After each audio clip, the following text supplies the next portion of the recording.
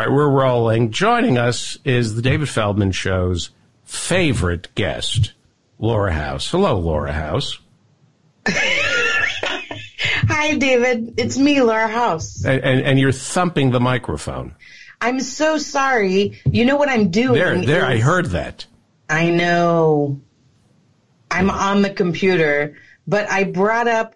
Okay, so Brian is here to tell you jazz stories, and he's never seen you. So I was like, I'll bring up a picture of David, and the first one is the dumbest picture I've ever seen. What is it? It's your face, but it's in a very dumb expression. I'll send it to you. Okay. Let's start off with some sad news, because Brian is a brilliant trumpet player. He's with Oingo Boingo, does a lot of other stuff, and he knows Jack Sheldon, and I asked him how Jack Sheldon was, and I just found out that Jack Sheldon passed away on December 27th, 2019. Brian, you were a friend of Jack's? Yeah, I'd known Jack probably about 20 years or so, although I'd seen him play several times, probably in the 90s. Yeah. I played in his big band around the time that he turned 70, which is actually when I think I'm playing in a lot of the footage that's in the documentary they did about him, although you can't see me, but I'm in the big band that's playing in that documentary. Yeah. Was he in Schoolhouse Rock? Was he? He did I'm Just a Bill, and he did Conjunction Junction. Wow. Aw, that's so sweet. Yeah, so he had a really super unique singing voice, kind of gravelly and seemingly untrained, but he had a tremendous range that he could sing, and he could. It was very heartfelt and just soulful, a very soulful jazz singer, and a fantastic trumpet player. Yeah, that's so sad that he passed away. I guess people should rent the documentary. What is it called? What is the documentary? It's called Trying to Get Good. Trying to Get Good, right. Yeah. Just trying to... That seems to be... You should follow that advice, David. Yeah. Yeah. Who is that? Who? Brian, is there somebody in the... I heard another voice. Oh, how dare you. That was me, Laura House. He's not the only musician who talks that way. I think I saw Herbie Hancock talking about just trying to get better every day. That's kind of the only way that you can do this for any long period of time is if you are only comparing yourself to yourself. You can't compare yourself to somebody else. Yeah. Unless you're me and you're better than everybody. Is that how it works? Well, that works for me. Well, thank you, Brian. And I understand, Brian, you got recognized? Yeah, somebody heard me practicing in the background of one of your previous podcasts and reached out to me, and somebody who taught at North Texas State, which is a very prestigious music school, by the way. Mm-hmm. Actually, it's not North Texas State now. It's University of North Texas. Anyway. But they messaged him and they were like, "Hey, did I hear you in the background on David Feldman's podcast?" Wow. Well, that makes me happy. Me happy. You've got a long reach. I do. And then he took classes from one of Brian's musician friends' fathers at University of North Texas. Okay. Either that or I think they were both on faculty. Or they work together. Anyway, connections, you guys, connections. Yeah. And Brian, how can I exploit you and use you? You can go to www.brianswartz.com, BriansWartz.com. Well, no, I'm saying, how can I personally? Do you do punch up at all? Can you fix this? Oh, that's perfect as it is. He could maybe re-record it. He ordered this instrument that's half trumpet, half trombone. You know what you call an instrument that's half trumpet and half trombone? A trombone? A trombone, yes. It's called a superbone, which I didn't realize how dirty jazz is. Is it really called a superbone? Yes. Really? Yeah. I was like, I refuse to call it that. It has a spit valve and a breathe through your nose valve. But go ahead. I'm sorry. It has valves, like a valve trombone, and also a slide. Hey, what's the longest you've ever gone not emptying your spit valve? Oh, God. What is it, Brian? A couple of weeks? 10 minutes. I don't know. And does it just come pouring out? I try not to let it get to that point because it affects the sound if you leave it. And have you ever thought, I would buy Jack Sheldon's spit from one of his trumpets. Oh, interesting. Why don't we, Brian, why don't we empty famous trumpet players' trumpets, their spit valves? This is a solid idea. Yeah. Wouldn't you like Dizzy Gillespie's saliva? Somebody would, then you can make a clone army. Yeah. I'm always thinking of ways to make money, Brian. Brian's horrified. He's rubbing his face right now so hard. Even the level of irreverence that's happening right now is so offensive to him. As a practical joke, you should have, gasoline come out of your spit valve. Just to gross people out. Okay. Or if he was funny, Rip Taylor confetti. Coming out of that would be funny. Let me empty my spit valve. Wow, Brian, David, you okay? Did you just call me Brian? Sorry. Does that ever happen? I'm sitting next to him. Whoa. Yeah. When? What? Does that ever happen during when you're making whoopee? Does my name ever come up? Nope. Only when I'm podcasting with you, I might say Brian. But it's never the opposite. Have you guys gotten this cold? It sounds like a terrible sound effect. No. I have a terrible cold. All right. Brian has to go practice I have to go hit the woodshed. His superbone. How many hours do you practice a day? 2 to 3 or more for just kind of regular maintenance. Do you do scales every day? Yeah. How many minutes do you do your scales? However long they take. It depends. Sometimes I feel like doing them more than others. And do they have Czerny exercises? Like with the piano, Czerny made these finger contortion exercises. Do you have a specific exercise book? There are certain routines that I do all the time. They're not by that particular person, but and I've written a bunch for myself also. And do your lips ever get sore? Every day. Then maybe you should stop kissing the manager of Oingo Boingo's ass so much.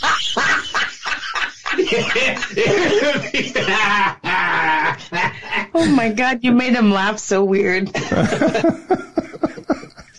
On that note, I think that was a D flat. Okay. Do you have perfect pitch? No, I have what's called relative pitch. In other words, you ask your brother what that note is. No. Relative pitch. Look at you with the jazz riff. Oh, my God. I hate myself. You have relative pitch. What was that? You have relative pitch? I have relative, which basically means once I have heard a pitch that I can relate to, I can pretty much hear everything in the right note. I have pretty good pitch, but it's not perfect. Okay, a lot of people don't believe this about one of my daughters, but this is true. We can drop a coin on the ground, and she can tell us what the coin is. whether or not it's interesting. What note it is, yeah. Yes. I don't get that.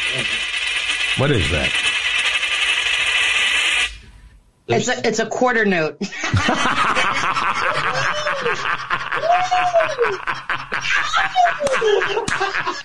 House for the win. Oh, very good. We have to stop there.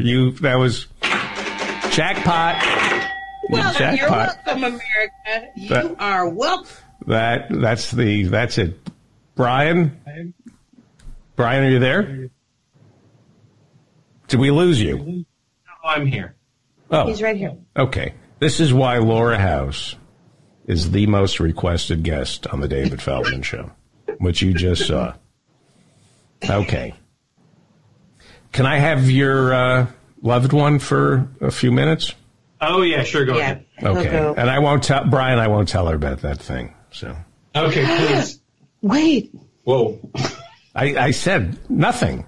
That thing. Oh, wow. Yeah. Bye. Wow. Bye, Brian. All right. And I'm sure, by the way, it's not serious. I would say don't even get it looked at. Maybe instead of going to a doctor, you might want to talk to a lawyer just to see if there may be a lawsuit involved or you could sue. But I took all the antibiotics you gave me. Yeah. Good. So they're not, technically, those aren't antibiotics, but you guys, I'm getting very suspicious. This is just guy talk, Laura. It's a little outrageous. All right, he has to go actually get good at something. I'll keep talking to you. Okay, bye, Brian. Brian, by the way, has a discernible portable talent that he can take someplace and people can identify him as gifted as opposed to somebody like me who just, has a bunch of Emmys. Yeah. I got to return them. I've got to stop breaking in to Kelsey Grammer's home.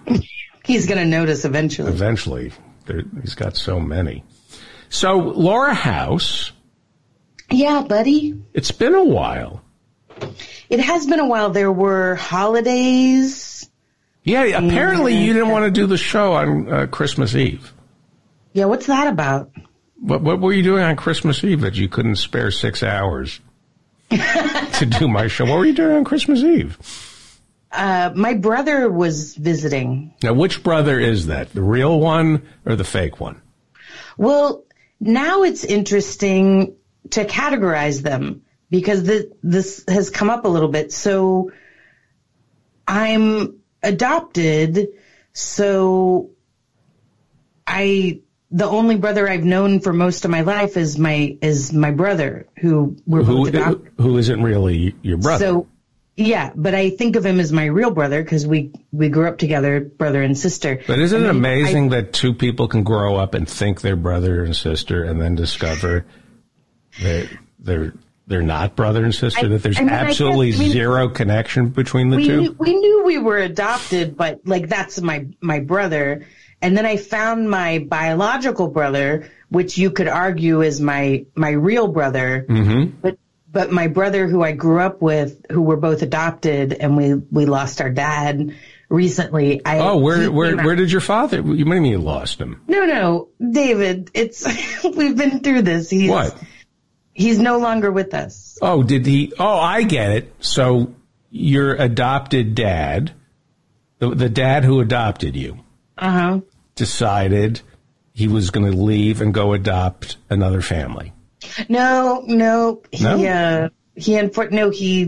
His heart failed and he stopped loving you. He failed to love you. No, David, you're not getting it. And he said, you know what? My heart is just not there anymore. You're no longer, David, I adopted you and now I'm done with you. In the East, they say he dropped his body. He dropped his body. Is that like a euphemism for doing number two? No. No, my dad, he died in September. Your dad died in September? Mm-hmm. like he was doing stand-up comedy? No, David, you don't. Anyway, moving on. I don't understand what you're telling me. Your dad died in September, so he was doing stand-up comedy. No, he's not alive. He's not alive. Depressed. It's the time of year. It's kind of let down after. I understand there's seasonal affective disorder, but no, he. You don't speak clearly. I love having you on the show, but you speak cryptically, and maybe it's because you're younger than I am. And I'm sorry. I'm trying to tell you that my dad died. What you mean? What do you mean he died? I don't understand. No, I think we've talked about this before, so it's very weird that you don't remember. It wasn't that long ago that I told you, but that my each episode is a self-contained show. There's no series arc, Laura. This way, anybody can tune in at any time and be totally caught up. I see the advantage of that. Yeah, so it's a clean slate every episode. Just my dad died. It's so interesting because those were his last words. His last words were? But my point is... You want to hear my dad's last words? Oh, yeah? Those were his last words. Yes, he was a stunt double in Tijuana. In a theater. Yes, he sometimes filled in for the... He was the understudy. The understudy. Did I say Tijuana theater? Yes. Did I say stunt double? He was the understudy. You said he sometimes filled in, so... Yeah, he filled in. Make him the understudy of the stunt double in a... Yeah, at the Maria Gonzalez Memorial Theater in Tijuana. Oh, interesting. Yeah. What are we remembering her for? She was a performer, and my dad was the understudy for the guy who normally performed with her. They did it like a double act. I guess it was a comedy team. Oh, got it. I didn't realize you were from Showbiz Folk. Yeah. I come from a long line of understudies. Anyway, those were my dad's last words. He for some reason, he was shot while he was performing. Yeah. Anyway, well, I'm sorry to hear about your father, you said? Who did you say passed away? Yeah, it was my dad. Your dad died. So my brother came. And that's a bummer, right? When your dad dies, that's a bummer. It was, yeah. That's like a letdown, right? That is one way to put it. Yeah. It was it was a real bummer. And that must have affected your mood for a couple of days, right? Yeah, a couple of days or months. Did Brian comment that you were kind of distant? Remote? He seemed to understand how I might be. Yeah. Okay. Yeah. Anyway, so it seemed like he got it. I'm sorry? But but it was like, so my brother, it was our dad, we grew up together, came to visit we just goofed off in LA for the week of Christmas. We didn't really Christmas much. We did a bunch of other stuff, but people were like, "Oh, your real brother?" And now I don't know what to call him because people were like, "Oh, your biological brother that you found?" And I'm like, "No, we didn't lose our dad. We had different dads for one." Yeah, I'm trying to... who's my real brother now is my question. Yeah, I don't understand why once you find your real brother, you don't give the adopted brother walking papers. It seems kind of like you're a hoarder. I guess I am. I am hoarding brothers. I mean, why do you need so many brothers, especially one who isn't really yours? I guess it's true. It just seemed like we shared some history for all our lives, and yeah, but it's over. It's over. It's done. I found we're half blood relatives. That's pretty big. And how is your birth mom doing? She's good. She sent pictures for where she lives. She lives in a little, I don't know how to say it, a little community, and they had, is this a community of birth mothers who've all given up their children for adoption? They all, and then the kids that were given up, we all live next door. I see. It's crazy. It was a lot to organize, I'll be honest. How have you not gotten this cold? It's nice to, eat an orange or something. Did you ever eat a lemon in front of Brian? No. You know what happens when you eat a lemon? No. In front of a trumpet player?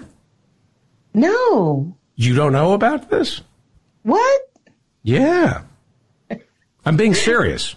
What are you talking about? You're being sarcastic that you don't know this. No, I don't know what you're talking about. If you eat a lemon in front of a trumpet player, he can't play.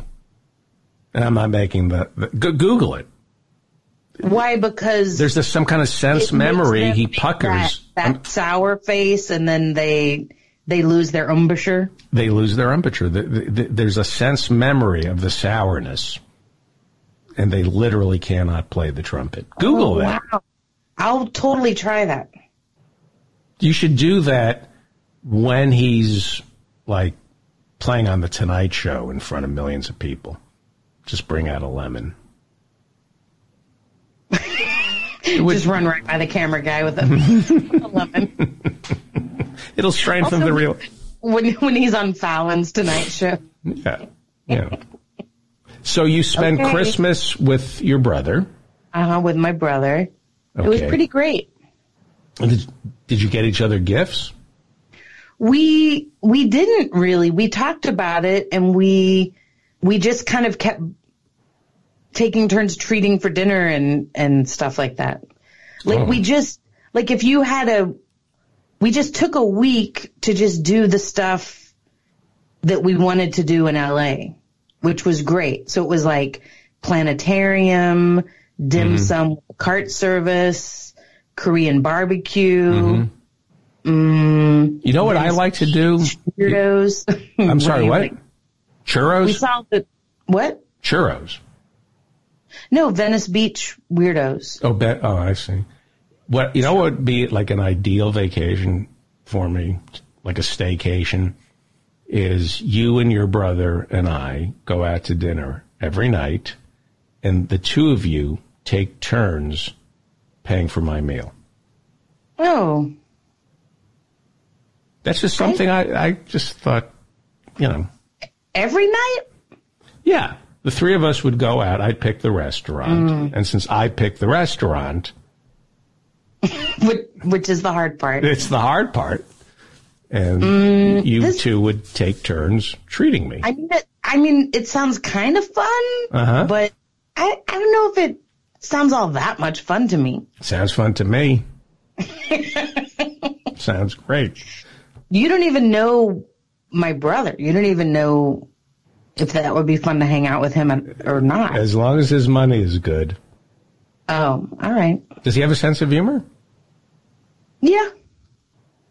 And this is the guy you grew up with? Yeah. So which is he? Is he my real brother or is my biological half brother my real brother?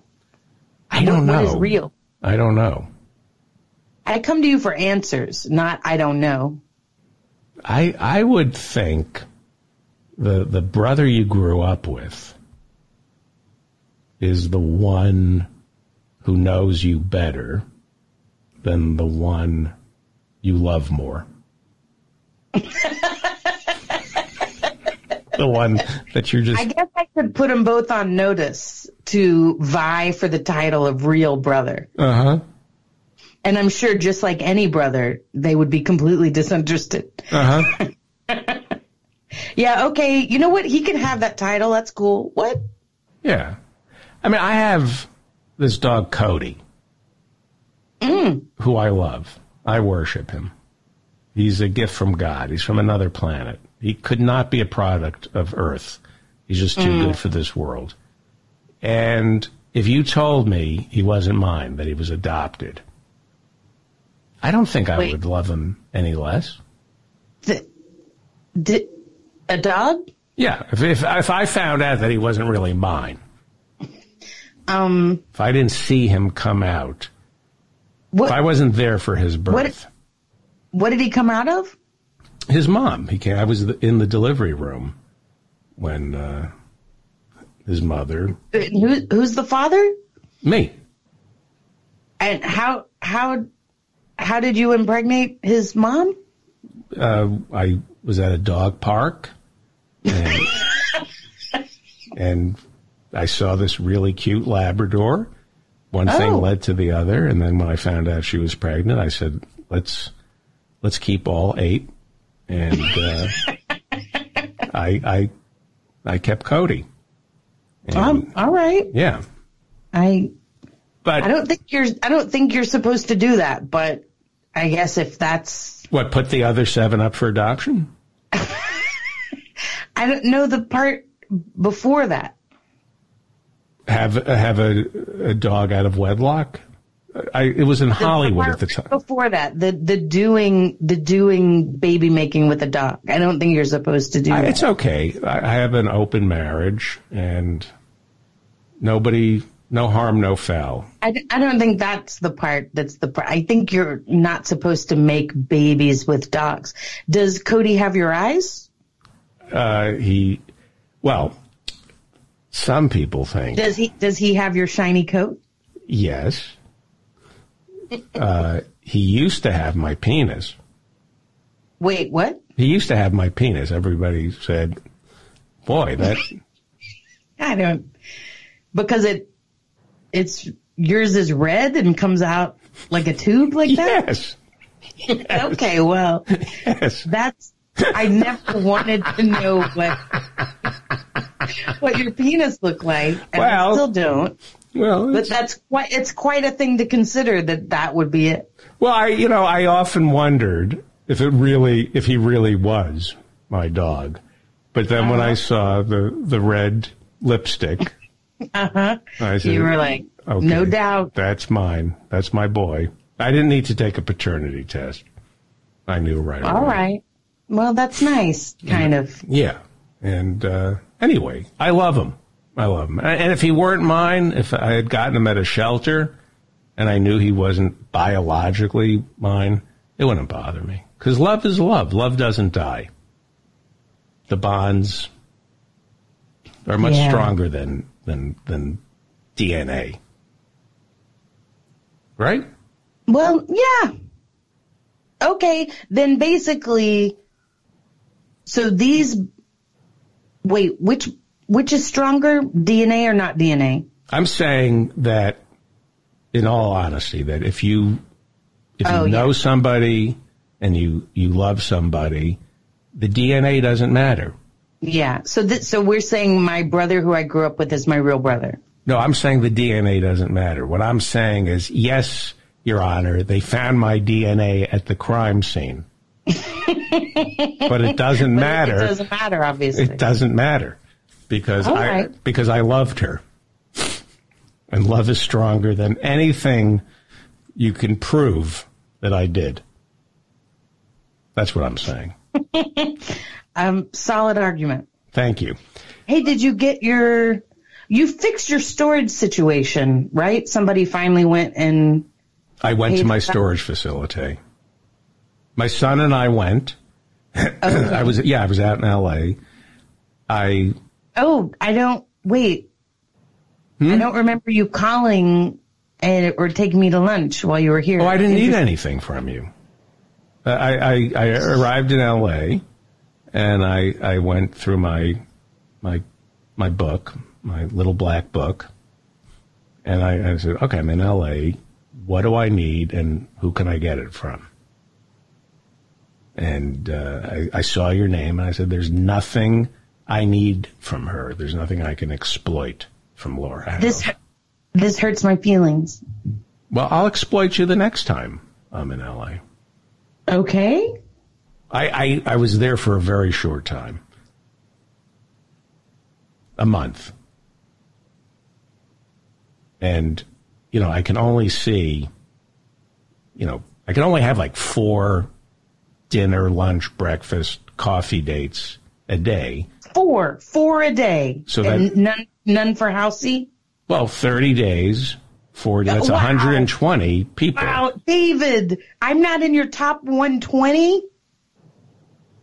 No, but you're definitely in the top 5,000. If I had stayed a couple of months, I would. Okay, well, I guess a couple of months. Then I could have fit you into my schedule. All right. Brian and I talked about you. Your name came up. Wait, you saw Brian? Well, with the strip club. Oh boy. I can't believe what's unfolding here before my eyes. Well, Brian, I ran into Brian at the strip club that he frequents every afternoon. Wait, afternoon? Wait, I thought, what are you come out? Are we doing a bit here? Disturbing time to be in a strip club. At 2 in the afternoon? Are you kidding? First of all, you should be proud of him. He's saving money. It's much cheaper. And there's a buffet. Wow, I wondered why he had been eating so many wings. And he's a good man, because I remember he was going into the VIP room.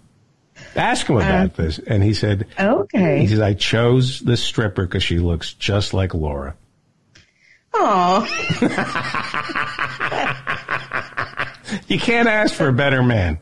Wow, that's Well, you knew that about him, right? Even more disturbing. You knew that about him. No, I didn't. I didn't know about the strippers, but now I understand why he keeps asking me for rolls of pennies.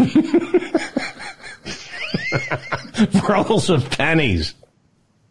That sounds like something I would do.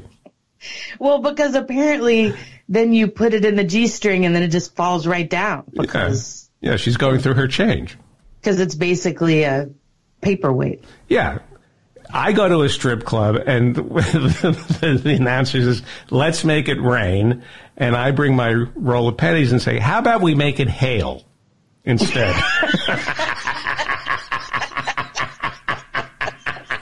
And I just throw coins. Quarters. It's a sleet storm. Uh-huh.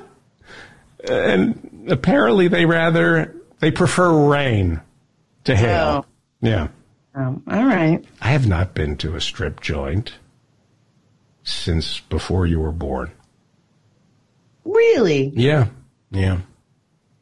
I haven't been. Are they still called strip joints? I don't know. They're called gentlemen's club, right? But is that an older expression or a newer one? I feel like that was kind of the older expression. What Gentlemen's club, and then people were just owning it. Like, no, it's a strip club. Yeah, I somehow I just I hear what happens when you go there, and that's got to be uncomfortable. Wait, when I go there? Not you.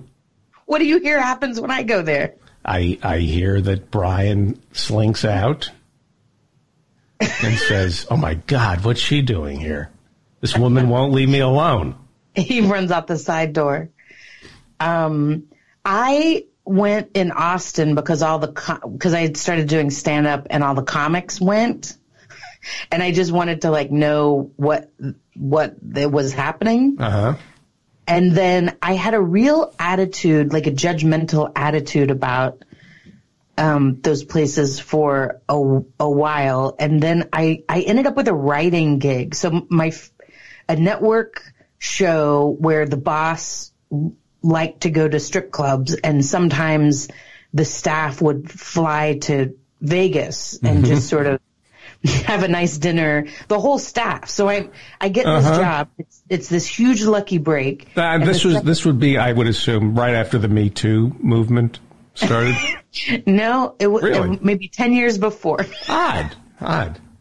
But it was... I sure hope that guy is doing that. I hope he hasn't stopped.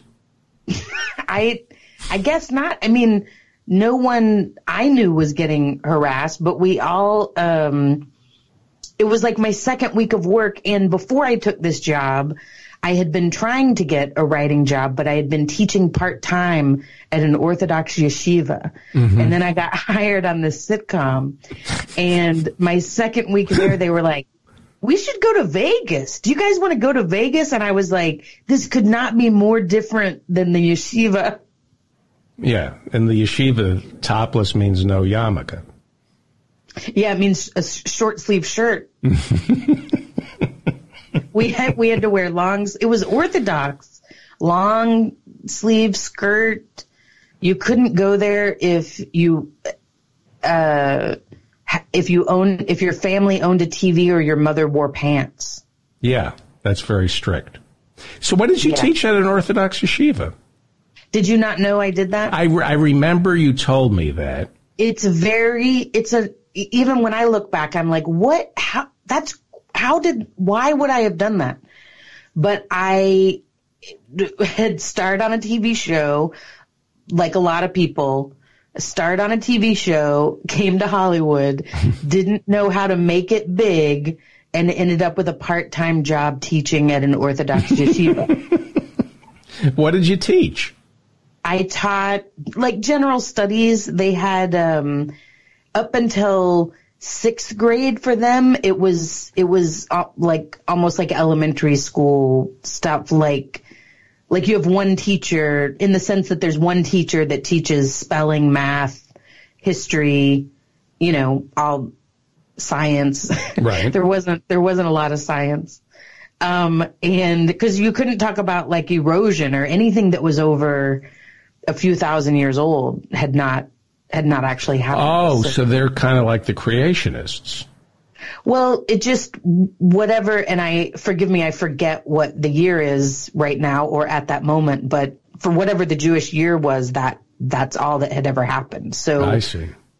There wasn't a lot of geology or that sort of thing studied. That'd be great to be a historian in a school like that. It would be a pretty easy job. Yeah. So tell me about the strip. So you went to the strip joint. A lot less ground to cover. So So you went with your boss and the other comedy. We went with all the writers, and one of the writers had pulled me aside because they didn't really know me and were like, you don't have to go. And I was like, oh, I'm going. And so we flew to Vegas, and because they had told me, they were like, look, like our boss like strip clubs, so we're going to go, but there's nothing you have to do. Like they didn't want me to feel uncomfortable. And I was like, oh, no, how could you feel uncomfortable? I wouldn't. I was so excited. I thought it was so great. So I just wanted to we go to dinner. Like, I don't know if you remember, because it's been like 100 years for you, but your first network job, like there's so much money. Like you can't, everything is like, we went to dinner and the bill was like $2,000. And I was like, what? And maybe 1,000. Anyway, whatever. They were gambling and people were talking about just huge amounts of money. And, we ended up, the limos picked us up and took us to a strip club. And then they decided this one wasn't the one where they wanted to stay. And so we took limos to this other strip club, and we walked in and everybody knew the boss. And they knew he was coming. So they were so nice to us. So I kind of was like, these things are kind of gross, whatever. I just kind of want to see what it's like, to have a story to tell. And I walked in, and this woman, like, kissed you on the lips. No, but she was so welcoming. So basically, and to me, it just was, it was almost like how people are at the pool. Only we were dressed, but it was just, women basically in swimsuits kind of walking around, or maybe they didn't have tops if they were dancing or whatever. But so she came up to me and she looked at me like she knew me, and she was like, hi, welcome, come on in. And she ushered me in. She was like, oh, those shoes are so cute. And where do you want to sit? And I instantly, David, I was like, oh, I get it. I was just like, oh, I see why guys like this. Like it just felt like she was so happy to see me. I just wanted to give her cash. Not, where have you been? I was expecting you at 8. It's 9 o'clock. I was worried sick. Yeah, close the door behind you. Yeah. Nope, none of that. And were you the only female writer? No, there was one other female writer. And so we went into this one room. So we went into, I guess, the middle part, the purgatory, as it were. It was pretty dark, but not all the way dark. And apparently it was a place with sort of almost cubicle stations. So it was like you had to get to work, start. Ish. So where the guys, I guess, kind of get a dancer, like it's semi-private, I guess. I guess they basically get dry humped or something. So the other female writer, who was a little older than me, said, you know what, let's not stay here because it would be very difficult to work with these people again once we've seen them rubbing up on them. Yeah, I was going to ask you about that. Is that like a bonding thing where like the guys see each other at their most vulnerable? I honestly don't know, and I never knew any of them well enough to ask. Like, I think I just sort of didn't think about their experience, or I didn't feel like I could really ask them. But it is definitely a thing I don't understand about. Because you see it in movies, even, you know, guys all at the strip club getting grinded on and high-fiving each other or whatever. Like, it seems like something you would, like, it's a way, it's you don't want to share with people, or, I don't know. Well, you know, here at the David Feldman Show, yeah, I take the entire staff to a strip club every Friday night because I want them to know that I'm not gay. So we high-five each other. Who's on the staff? Just all the writers, all the crew, everybody. And who's that? We have about 15 people on staff here right now. Okay, just. Yeah, and we go to a strip club every Friday night. So it's not just you going alone to a strip club? No, it's me and 15 other guys. And yelling that you're not gay. It's just so we all know that we're not gay, and we high-five each other because we're at a strip club looking at luscious women. I guess that's part. I don't know. I learned that I was a little gay. How so? Well, for one, so the other writer said, you know, we should go somewhere else. Like, we shouldn't be in this room with these guys.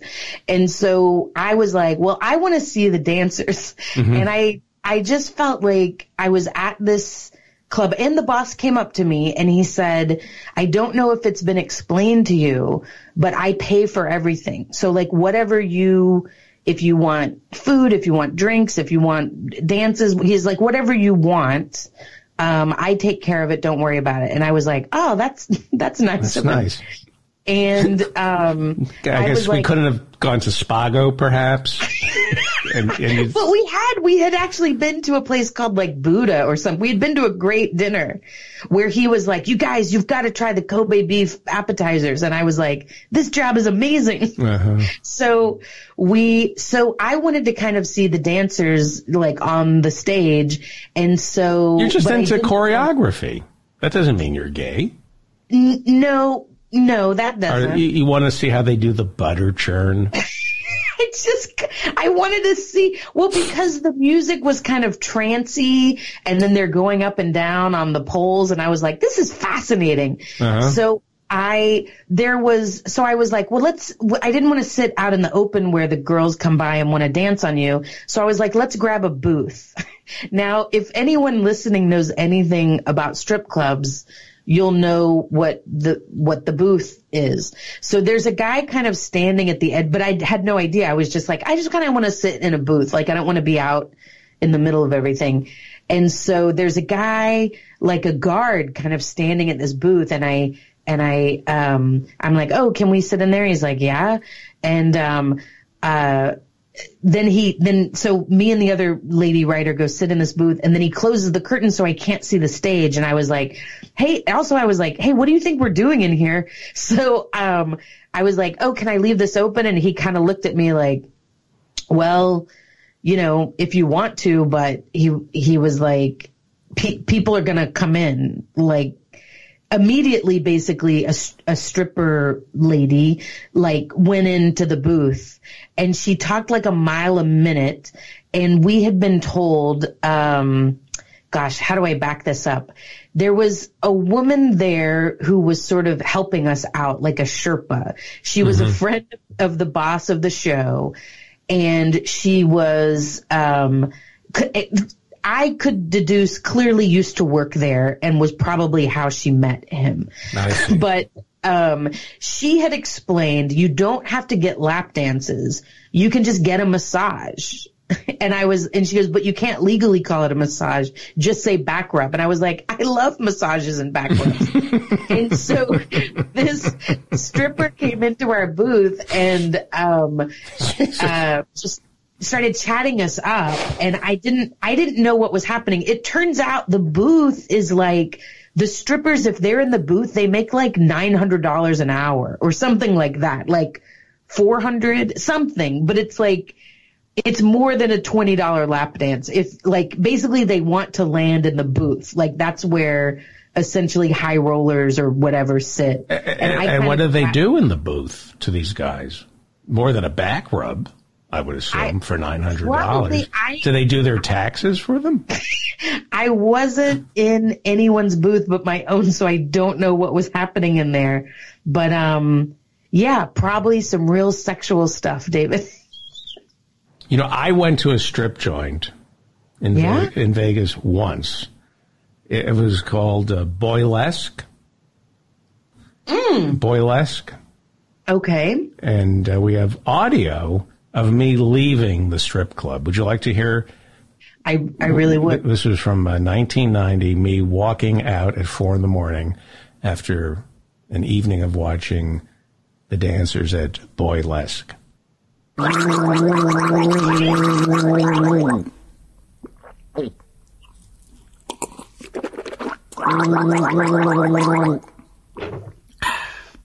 Yeah, I don't remember that, but that's me. It sounds like you had a good time. I guess so. I really don't remember much of Boylesque. Because there was kind of a satisfying... I don't know what that sound was. I just remember going one night to see some dancing. Because, I'm a red-blooded American male. Oh, yeah, of course. So here's where I learned a little bit about myself. Was... one was the girl who was helping us out turned to me and she said, she like showed me like she was displaying like the whole dance floor and was like, what girl do you want? And like to give me a back rub. And I was like, I was so offended. I was like, I'm a feminist. Like you can't just pick people like, that's a piece of meat or whatever. And so she goes, I'll be right back. And I was like, what? I didn't even really understand what she was doing. But shortly she came back with like 5 girls. And I would describe them as like one of each. Like tall, skinny black girl, short, intense pigtails, plaid skirt girl, kind of not curvy as a euphemism for fat, but like sort of plump lips, bigger boobs, almost like a Jessica Alba, looking like a pretty sort of. I get you. Some curve to her. Yeah, I get you. Stark Asian woman, like one of each. Any animals? What? All humans, right? All girls, and they all... All humans, though. All strippers. All human beings. All human lady strippers. No other species?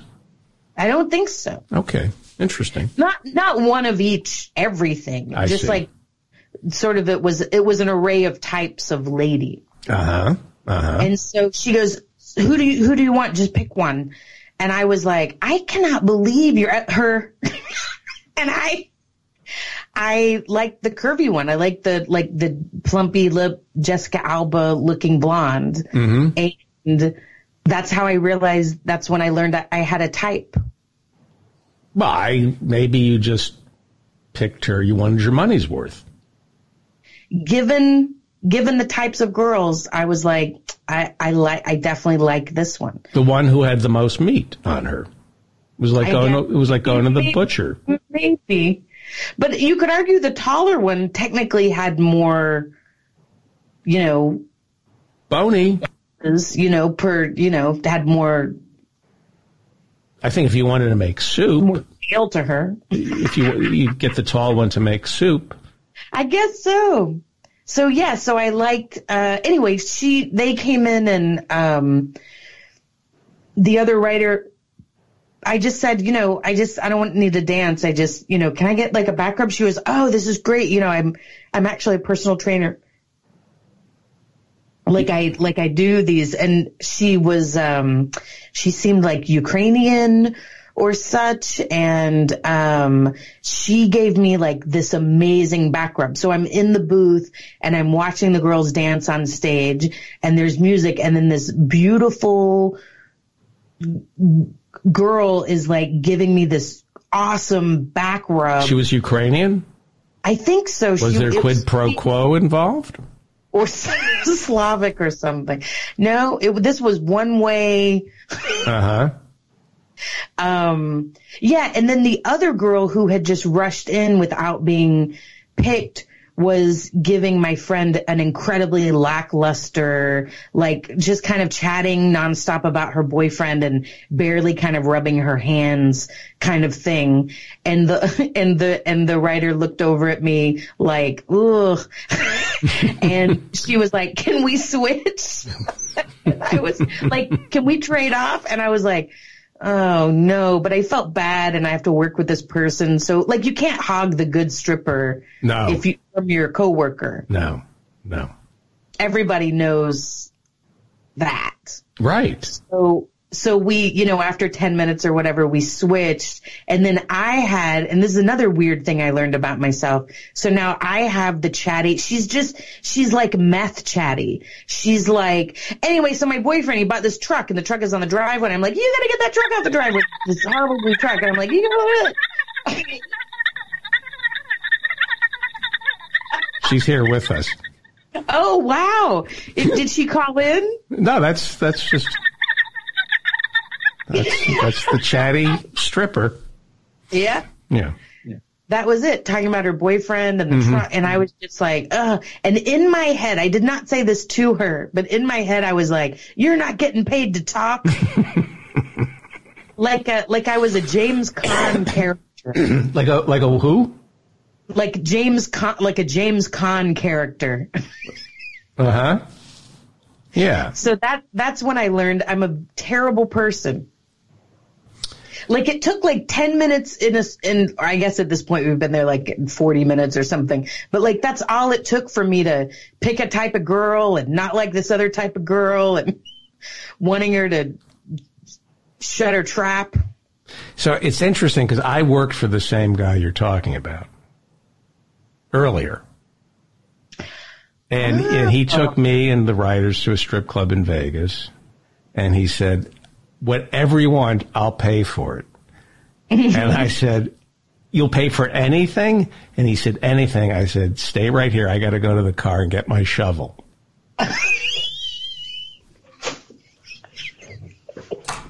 He didn't pay for it. Wow. He didn't, the guy is an effing liar. Wow. He didn't even pay for my attorney. Oh, man. Very misleading. But you didn't have to do any time. We don't want to go into that. The judge was like, jail or 3 more years working for this guy. Right. And you're like, fine. Yeah. Are you done with that story? Because I find I can see you just going with it. It's of an era because it's a very specific time in American history because there was a time when women weren't in the writing room. So guys would just go to strip joints, right?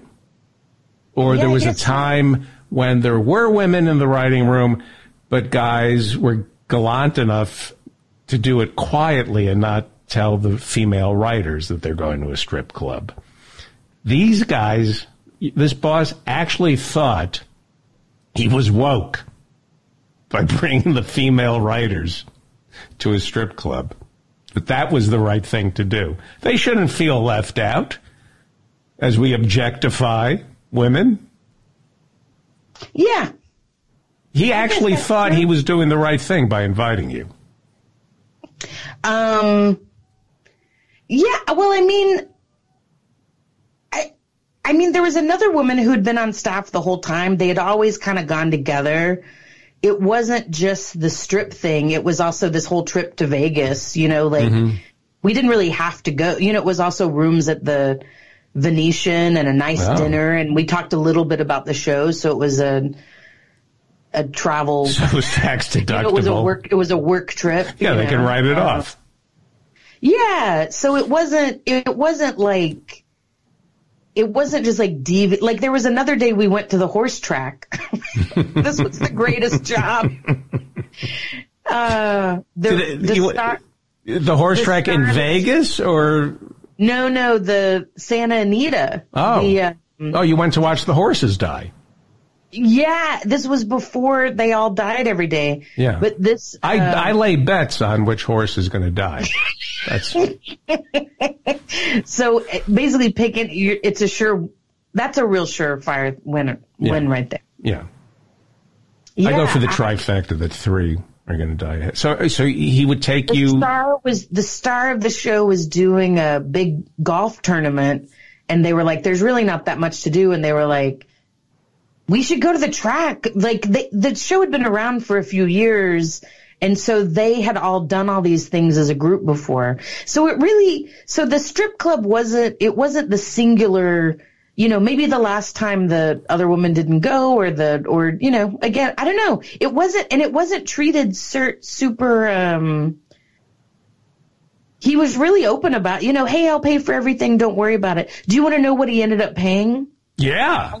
I heard what he ended up paying, that it was something like for everything. It was something like $20,000. Yeah. But we can't give the writer's assistant health insurance. It's not in the budget. That's not his fault. But that's what I made working at the yeshiva for a year. Yeah. Yeah. And with a straight face, they'll spend $20,000 taking the writers to a strip joint. But the writer's assistant doesn't have health insurance. Well, I do want to say the writer's assistant did go to Vegas and was at the strip club, so he got that. Mm-hmm. But it's not the showrunner who sets up the insurance situation. I don't know. I think it's plausible deniability. He's benefiting from... I guess they could all, get together and demand different wage. I mean, in the sense of they could politically make a move and, but it's not like it's part, I guess that would be a good change in the system. Well, when I go to a strip joint, I go into the VIP room, and the first thing I ask the strippers, does she have health insurance? Mm-hmm. Does she know about her rights to organize a union here? And I try to unionize the strippers. Wow. How did that go? That's me making it rain. I'll make it... Well, that's really interesting. That's really interesting. You see, I think... a couple of things about taking the staff to the races. It's childish because you're at the place of work. Oh, we have nothing to do. Here's an idea. Why don't you all go home and do all the things that you can't do on a weekday because you're here? do some banking, do some shopping, maybe visit a loved one. But instead, hey, let's go to the racetrack. And I would assume half the people, at least half, don't want to go to the racetrack, but they got to be part of the team. So they have to waste an entire day. It's probably even longer than a work day, hanging out, and harder, being with your boss. Wow. Being on your best behavior. You're painting it oddly, because at this one, I don't actually remember the actual boss being there. But you're supposed to go. They take attendance. No, but it wasn't his idea. He might have even been off for the week. But it's kind of like, what it's like? I don't remember. But also, excuse me for 1 second. Sure. It's like Serpico. Remember, Serpico wouldn't take the bribe, and the cop said to him, just take the bribe. Just take it to be one of us. And that's right. Being part of the writing team, you have to. I will also say it never occurred to me not to go. I thought it was so cool to get to go to a racetrack. And I will say I won $450. And how much did you win at the strip joint? What did you bring home from the strip joint? A deeper look at myself.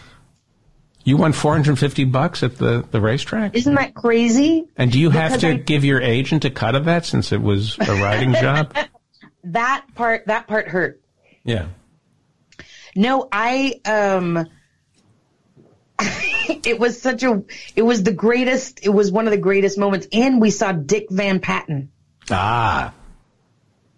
What a weird world. But, as a Christian, don't you feel your morals were being compromised? First, they're taking you to look at strippers in Vegas, and then you're gambling on horses. Don't you feel they're forcing you into a life of sin? Well, these were several months apart. Why can't they do something wholesome? You guys, let's go tour that milk factory. Yeah. But even that, how offensive. As a vegan, you know that those are torture palaces. I just think this whole thing where, work retreats and where everybody, we're family, we're friends. You're not friends, you're not family. This whole bonding thing, give me a break. Yeah, well, I do want to be clear. The idea came from within the writer's room, and it was like, hey, guys, let's all do this. It didn't come from like an email from the boss that was like, subject, strippers. Hey, everybody. Hey, I have an idea. Let's go to Vegas, and you have to come to the strip club. I have an idea. Why don't you get into a meaningful relationship where you can't wait to get home and see that other person? Where the idea of going to a strip club or the go watch the ponies is abhorrent to you because it's time away from someone you really love. That's a solid idea, but you are twisting my beautiful story of the greatest job I ever had. Well, all I'm saying is I'm a good person. That's the whole point of this. And yet I get beaten up in the restrooms at the Port Authority in the men's room, handing out Bibles to runaways at 4 a.m. I'm a good person. All right. Honestly, if I'm going to go to a strip joint, I want to do it privately. I would think so. Right? I don't want my coworkers to see me. That part I can't speak to because I went out of like, wow, what is this? This is crazy. So I don't know. I was blowing my nose. Those guys are just like, we have so much money, we should just throw some of it away. I don't know. Hey, I came up with a great joke. Oh? Somebody earlier asked me, are you blowing your nose? And I said, hey, if I could blow my own nose, I'd never leave the house. It's a great joke. I could blow my own. Because of the... Yeah. Yeah, I get it. I haven't been to a strip joint. When I lived in San Francisco before, I had a girlfriend, my friend who was a comedian, and I used to go to amateur night at a strip club in Sonoma. And it would be Tuesday nights, and they'd bring in the amateurs. And I always and it was Sonoma in the late 80s. And I'm not making the women had, these weren't, this is going to sound, well, all right. I'm going to change the subject. But it was interesting. Oh, come on. Amateur night, what was it like? It was amateur night in Sonoma. And it was amusing, occasionally erotic. Sure. But it was amateur night. It's amateur night. I would think there would be a mix of people. Well, what it is, there's this somebody's really good, somebody's really bad, everybody else is somewhere in between. No, what it is there's a phenomenon that I don't quite understand where guys have what they, they're in love, right? And they can't wait to show off their special woman, right? And they get off on the idea that other men are craving what they get to go home to. Oh, okay. So it's so they're clearly their boyfriends or whatever are there excited to watch them? Or excited to watch guys like me and my comedy buddy watching their girlfriend, wife, sister, whatever, and knowing that they're looking at our reaction and they've got this snide look yeah, but I get to go home with her. And that's pretty amazing. Yeah. And if you're with a bunch of comics and you understand the dynamics of what's going on, and it's the late 80s and you're really not a nice person, it can be funny, if you know what I mean. I see how those elements would come together well. Yeah. He's looking at me, looking at his wife, and I'm looking at him, looking at me, while I'm looking at him, looking at his wife, thinking, who's really looking at whom? Yeah, and why? And there's this undercurrent of, he's going to punch me. So it was exciting. It wasn't sexually exciting. It was just this thrill of going to amateur night. And would I get beaten up? That was pretty great. Yeah, it's great. But there are guys. There was a club in Houston that I used to play. And I remember the bartender, everybody, you got to see Tiffany, his girlfriend. She's unbelievable. She's an amazing stripper. And all week he's going, I'm going to take you to go see Tiffany. Oh, wow. That's my lady. That's my lady.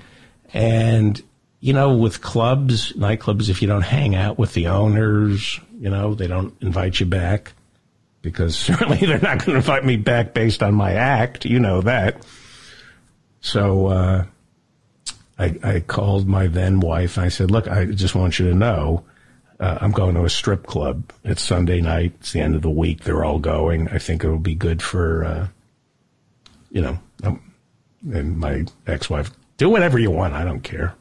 And so I go and, Tiffany was there and she was, something.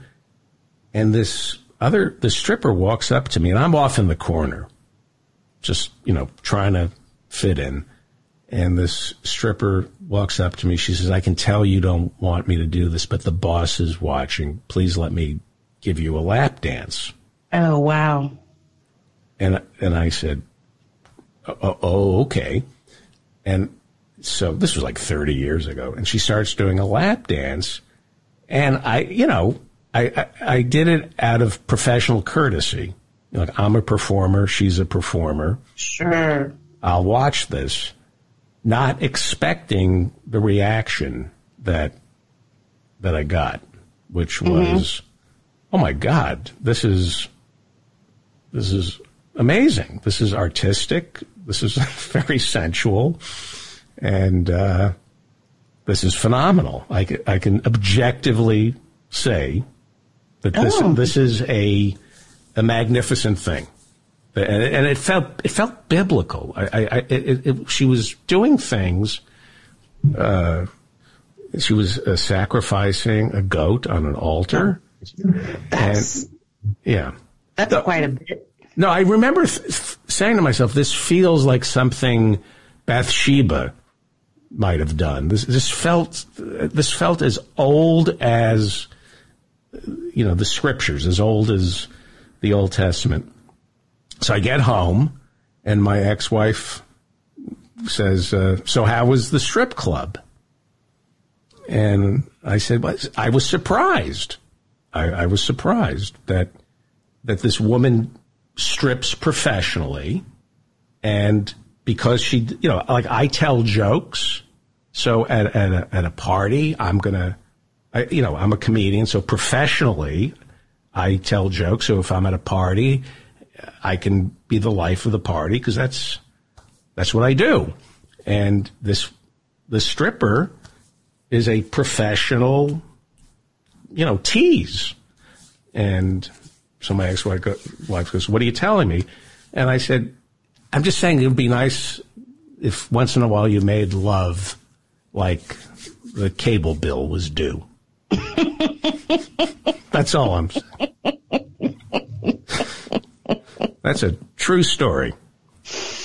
But I guess, the older I get, the more of an emotional connection I need. To strippers? No, I think with another person. Oh, got it. Yeah, I need to feel that she's really genuinely repulsed by me. That's fair. Anyway. What were we talking about? We should wrap it up, right? Yeah, Brian's lesson is starting. Oh, we actually have sound of his lesson. Would you like to hear it? Yeah. Okay, this is Laura House. So much fun. It's so nice to talk to you, David. When can I have you back? Oh, before February, maybe? Oh, come on. No. Laura House, the name of your comedy CD is Mouth Punch. Mouth Punch. And everybody should go buy Mouth Punch. Follow Laura. I'm Laura House over at Twitter. And do you have any gigs you want to plug? No, I have some little things, but no, nothing too major right this second. Okay. Laura House, stay on the line for 1 second. Fantastic. I get it.